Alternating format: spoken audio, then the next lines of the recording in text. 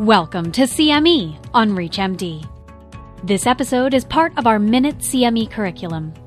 Prior to beginning the activity, please be sure to review the faculty and commercial support disclosure statements, as well as the learning objectives. Hello, my name is Dr. Daniel Kremens, and I'm an associate professor and vice chair for education and co-director of the Parkinson's Disease and Movement Disorder Program at Sidney Kimmel Medical College at Thomas Jefferson University in Philadelphia, Pennsylvania. And today I'll be presenting Parkinson's disease, a case of delusions, diagnosis, and therapeutic management. So let's take a look at a case. So Sam Jones is a 78-year-old gentleman who was diagnosed with Parkinson's disease about 7 years ago. He's been doing pretty well. Other than his Parkinson's disease, he has some mild anxiety and constipation, which are typical non-motor symptoms that we can see in Parkinson's disease. He's a retired executive and has been married to his wife, Lisa, for 46 years. They have two adult children, Beth and Ann, who live nearby. Mr. Jones presents for an urgent visit prior to his scheduled 6-month follow-up, and he's accompanied by his wife, but in addition, his daughter, Beth, has joined, and that's unusual. He normally just comes with his wife. When asked what prompted this urgent visit, Mr. Jones appears mildly agitated, and he says he doesn't know why he's there because he feels fine. His daughter, Beth, says that for the past several months, he's accused his wife of infidelity with an elderly neighbor. Initially, they thought that he was joking, but his accusations became more frequent and demeaning. His wife is tearful and adamantly denies any impropriety. Beth confirms that there is nothing happening. In fact, the neighbor is quite ill and rarely interacts with anyone. The accusations came to a head over the weekend before the visit when Mr. Jones actually accused his daughter Beth of stealing his money and helping her mother cover the affair. This is his current medication regimen. He's taking carbidopa-levodopa 25/100, 1 tablet 4 times daily, rasagiline 1 milligram daily, and sertraline 25 milligrams daily. On examination, he's afebrile, and his vital signs are unremarkable. He scores a 26 out of 30 on his Montreal Cognitive Assessment, missing 2 points for recall, 1 point for cube drawing, and 1 point for date. He has some mild bradykinesia bilaterally, which is worse on his left. He has some mild rigidity at his left wrist. His posture is slightly stooped. His stride length is mildly reduced with decreased left arm swing, a fairly typical examination for someone with Parkinson's disease. Let's talk about how we diagnose Parkinson's disease psychosis. So Parkinson's disease psychosis has a distinct clinical profile that was described in 2007 by the NINDS Provisional Diagnostic Criteria. You have to have the presence of one of the following in a patient with Parkinson's disease: hallucinations, delusions, illusions, or a sense of presence. The patient must have a primary diagnosis of Parkinson's disease, and these symptoms must occur after the onset of the patient's Parkinson's disease. They must be recurrent or continuous for at least a month, and they may occur with or without insight, dementia, or Parkinson's disease treatment.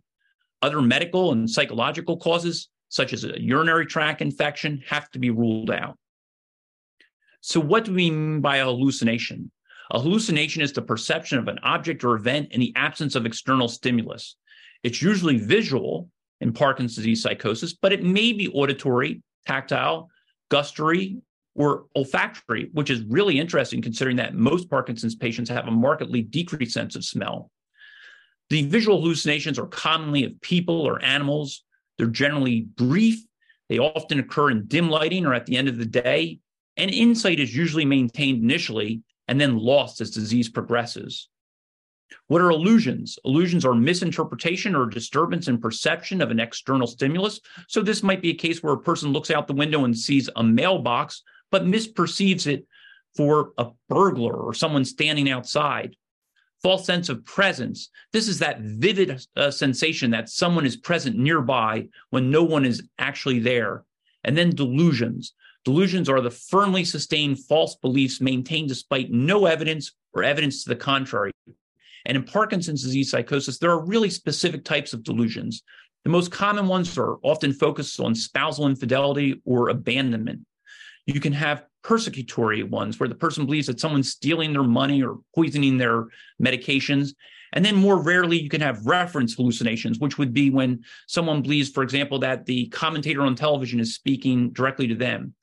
We don't see bizarre hallucinations in Parkinson's disease psychosis, such as space invaders are taking over my life. This is much more common in schizophrenia than in Parkinson's disease psychosis.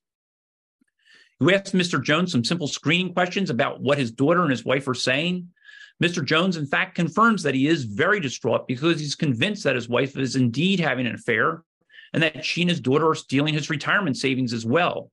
You explain to Mr. Jones and his family that it's common for Parkinson's disease patients to have delusions as part of his disease. And you're going to make sure that nothing else, such as an infection, particularly a urinary tract infection, or a medication, particularly something such as an anticholinergic or benzodiazepine that another physician may have added, are causing the delusional thinking. And you reassure Mr. Jones and his family that delusions are common, they're treatable, and you can discuss some options for treatment. And what would those options include? Well, once we've ruled out some other cause for why the patient could have developed Parkinson's psychosis, the options include adding an antipsychotic. And there is one antipsychotic that is FDA indicated for Parkinson's disease psychosis, and that's pimavanserin, which has been demonstrated in a double-blind, placebo-controlled, randomized study to be efficacious and safe for the treatment of Parkinson's disease psychosis. And the Movement Disorder Society has given it its highest recommendation in an evidence-based review for the treatment of Parkinson's disease psychosis. Other potential treatments would include clozapine, which has also been demonstrated to be efficacious in the treatment of Parkinson's disease psychosis, but does require relatively frequent blood draws to monitor for agranulocytosis. It does have the Movement Disorder Society's endorsement that it's efficacious, but it does note that it's an off-label use of the drug and that safety monitoring is required.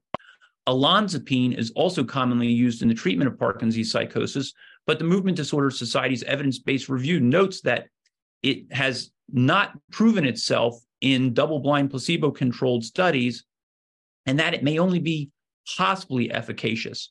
It's also not FDA approved.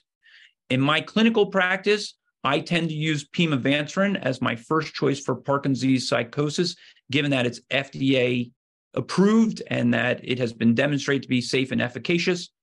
But in patients where it's either not efficacious or there are other barriers to obtaining it, I would likely use quetiapine and then probably clozapine after that, given the safety monitoring requirements. So thanks for joining me today on Parkinson's disease, a case of delusions, diagnosis, and therapeutic management.